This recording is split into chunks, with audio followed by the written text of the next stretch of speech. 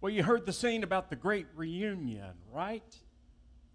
About Joseph telling his brothers finally who he is. They don't recognize him when they come the first time because Joseph has been a long time away from them since he was 17 and beaten up and stripped by them of his beautiful coat and thrown into a cistern and sold for just 20 shekels of silver. They hadn't seen Joseph and they thought that he was long gone.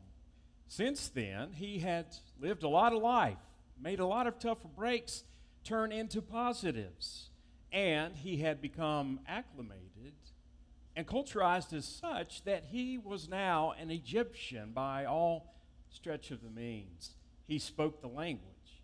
He understood the culture. He lived, and among Pharaoh's court there had great power in decision-making and influence among all the people of Egypt. It was his wise plan to prepare, because of his dream interpretation, all of Egypt for 7 years of starvation by storing up during 7 years of harvest before great harvest. Food stores enough not just for the Egyptians, but for people all around. And so his brothers come back to him today, and Joseph has a reveal party. I don't know if you have had grandkids lately, but the big thing now when couples are pregnant and expecting a child, especially their first one, is to get their friends together for a reveal party, they call it, a gender reveal party where they tell if it's going to be a boy or a girl. Joseph is revealing his true identity to his brothers today in this situation, and it scares them at first. Did you hear that? They're afraid. They are scared to death because of what they did to Joseph so many years ago. Here comes the boom, they're thinking. And yet, in the midst of it all, Joseph shows some tremendous characteristics of faith in God that inspire all of us still to this day. So let's look at those today. A few characteristics I want to lift up and pull out of this. And the first of those is patience. Joseph shows a tremendous amount of patience with his brothers, but also with God. Did you hear what he said in verses 5 and pretty much through 8, where he tells them that I am here in Egypt today, not because you sold me into slavery and tried to rub me out. I'm not here by circumstance or simply by being hauled here by someone else, but I was sent here before you by God to prepare me for this very moment, to be able to provide for you the food that you need to eat so that our family can survive. Joseph is very patient in awaiting and seeing how it is that God is going to bring about a reconciliation with these brothers that once tried to kill him. I wish I had that kind of patience in dealing with people in life. I don't know if you're tested that way. Sometimes we think that we deserve a lot more than we get. We sometimes just spend our lives complaining and moaning about how terrible it is that we don't get what we deserve, while everybody that doesn't deserve it gets so much more. We can fall into the pity party. We can fail to even face and take on the day because we're so caught up in how unfair life is, and we become so impatient with things to be as they ought to be in God's timing.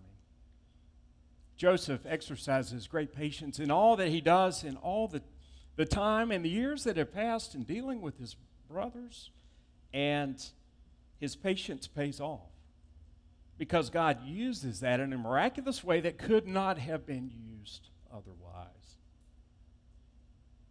I was reading some trivia earlier this year, a few months back, about the Daytona 500. Don't ask me how I ended up looking at trivia about a NASCAR race, the most storied race, I would say, of all of NASCAR. But I was reading a little bit about the history of that race. Every February, it's kind of known as the Super Bowl of racing, especially of stock car racing. I found out that Richard Petty, who lives nearby, has won that race more than any other race car driver still today. 7 times he won the Daytona 500.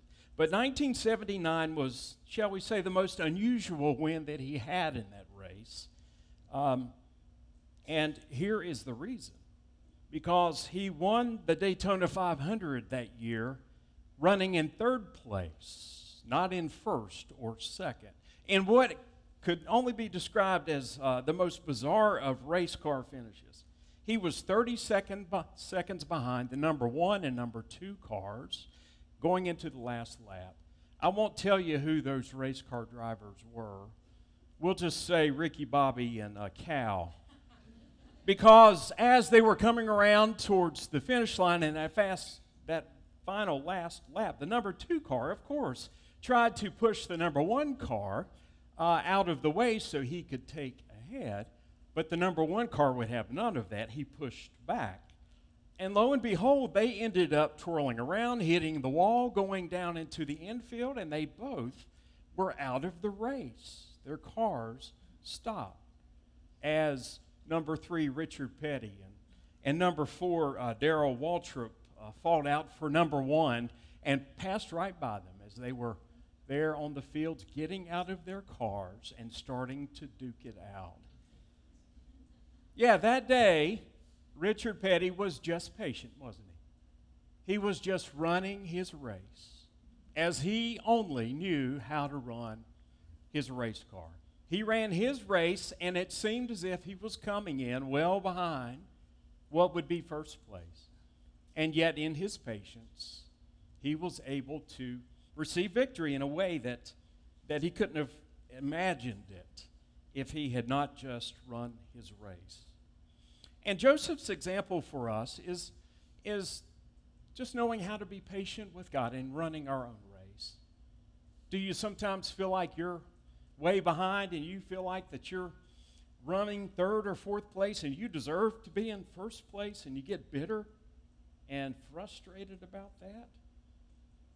I'm not saying don't try in life. I'm just saying don't give up.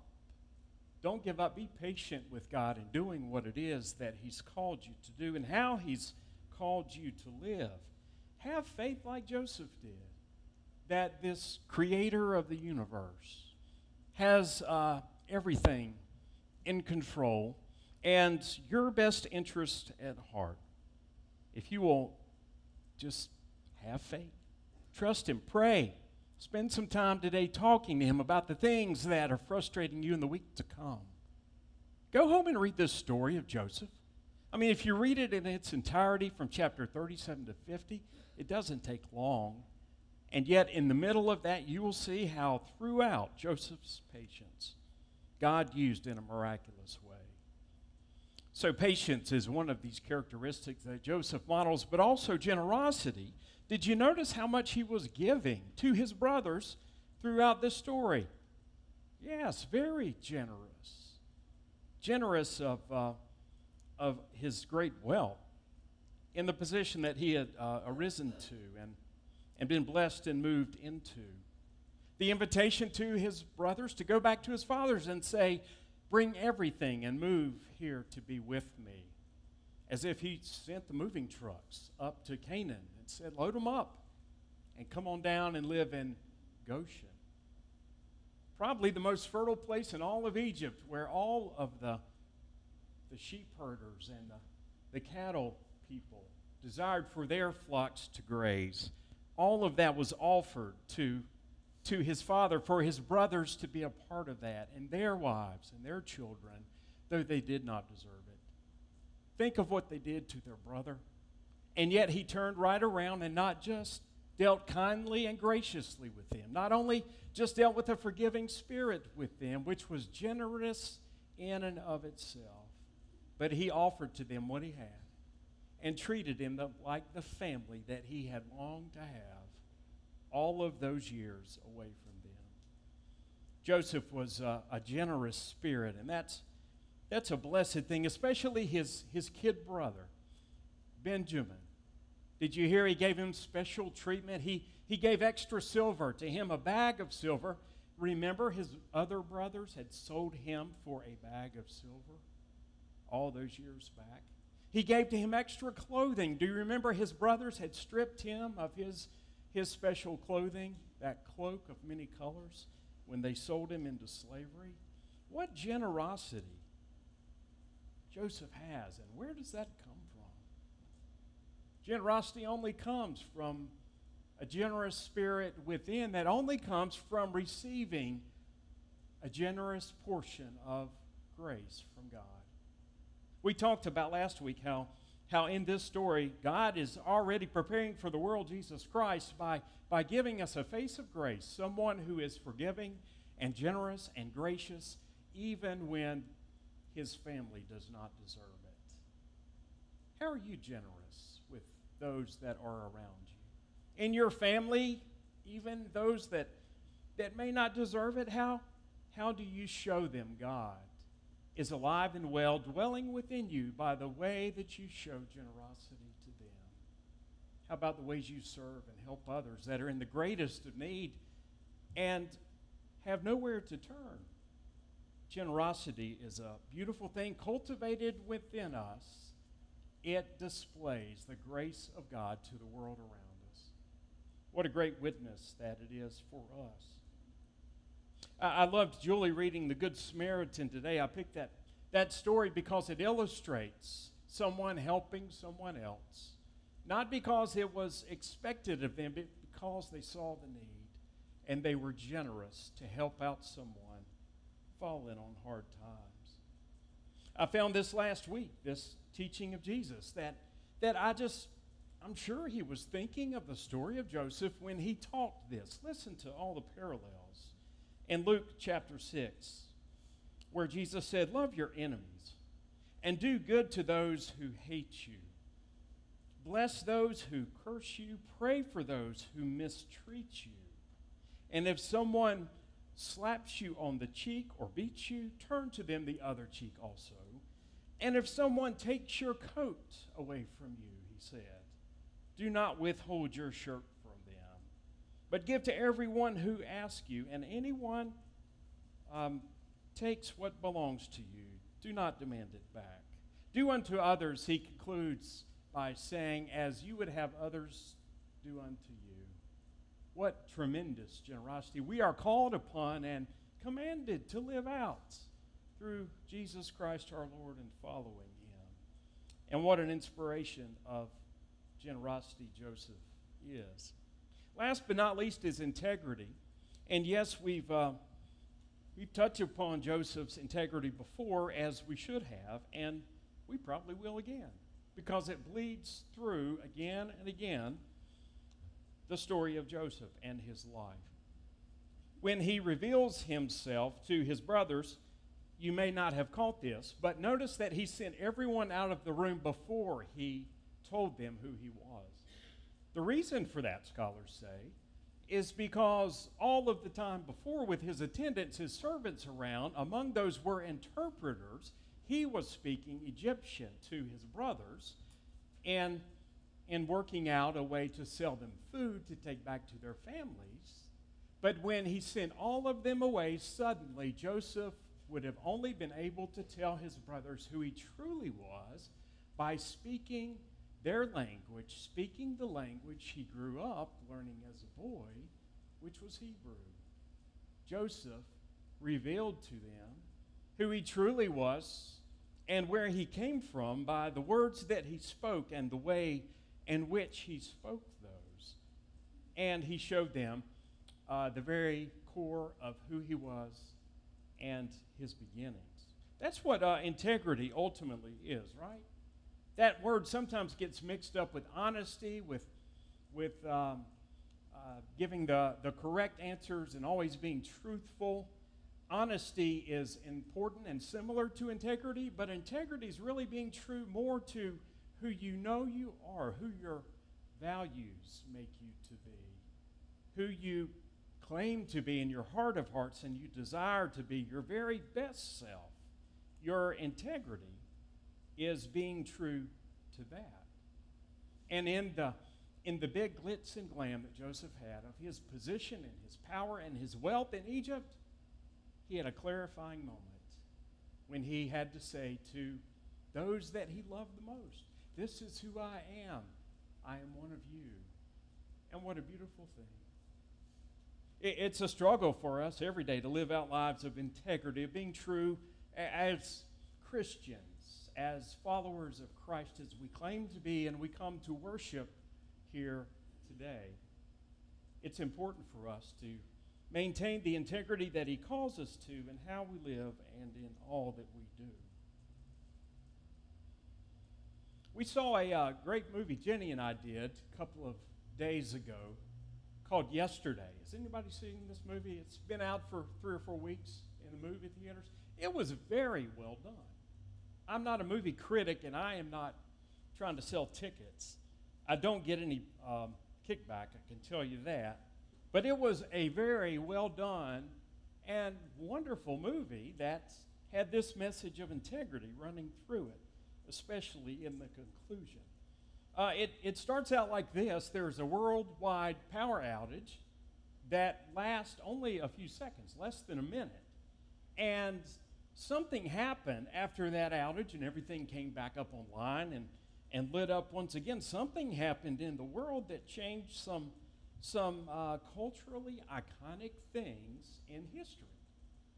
And so suddenly you realize in this movie, after this has happened, that the brand Coca-Cola no longer exists.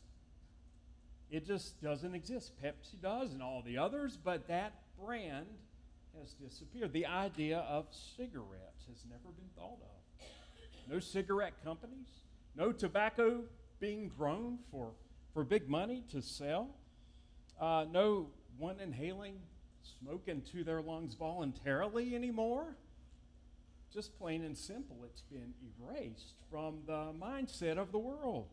Lastly, and this is where the movie gets its name, the musical group, the Beatles, has never been heard of before. Can you imagine? None of their songs, not John, not Paul, not George, not Ringo, none of them have ever been heard of. Billions of people, except for one person who remembers them in all of their songs. And that's the point of the movie. This struggling singer-songwriter named Jack Mallock, who has been going at it for about 10 years since school, trying to make it big on the music scene, performing and crashing and burning every time, is ready to give up on music altogether. And something happens to him. He's in an accident when this power outage happens, and somehow he's exempt from forgetting everything that others have forgotten, especially the Beatles. Can you imagine the success that he made when he realized no one had ever heard of these songs? He started to play them and sing them and claim them as his own. Well, you can imagine the movie and how it unfolds, the meteoric success that Jack Mallock faces when he starts to sing all of these hits, hundreds of Beatles hits that you and I have heard through the years. Jack Mallock quickly discovers, as he is lured to L.A. to be a recording artist and to be filthy rich, that he has the whole world as his oyster laid out before him. But there's something afoot in the whole movie. There's this gnawing feeling that he has that he's a fake. He's profiting and he's becoming famous on somebody else's work. He has nightmares where he suddenly wakes up after having a dream that John, Paul, George, and Ringo show up to claim their work as all the songs that he's singing. He, in addition to that, is losing his best friend, his manager when he was a washout professionally and musically, who has been his friend for years and is really a girl that he loves in his heart of hearts. And he has a moment, a crisis of identity at the very conclusion of the movie. He's on the biggest stage that he had ever dreamt of, there at Wembley Stadium. Over 100,000 fans there. And there, at the height of his popularity and success, he confesses that he is a fake, that he is just sharing the music that other people have written, and he professes his love for the girl of his dreams that he so longs to be with. leaving behind the music industry and all of the money that he is getting ready to make by recording albums. He leaves it behind for a simple life, being true to who he knows that he really is. It's a beautiful story, similar to that of Joseph, that reminds us that if we will just simply follow the integrity of who God's created us to be, if we'll take our identity in Jesus Christ and his follower, if we will live out the love and the compassion and the generosity and the patience that he exemplified, then we will find blessing in ways that we could never imagine or create for ourselves. And so this morning I want us to pray for how God is calling us to live these things out, these three things this week, in whatever it is that we face. Let's bow our heads together.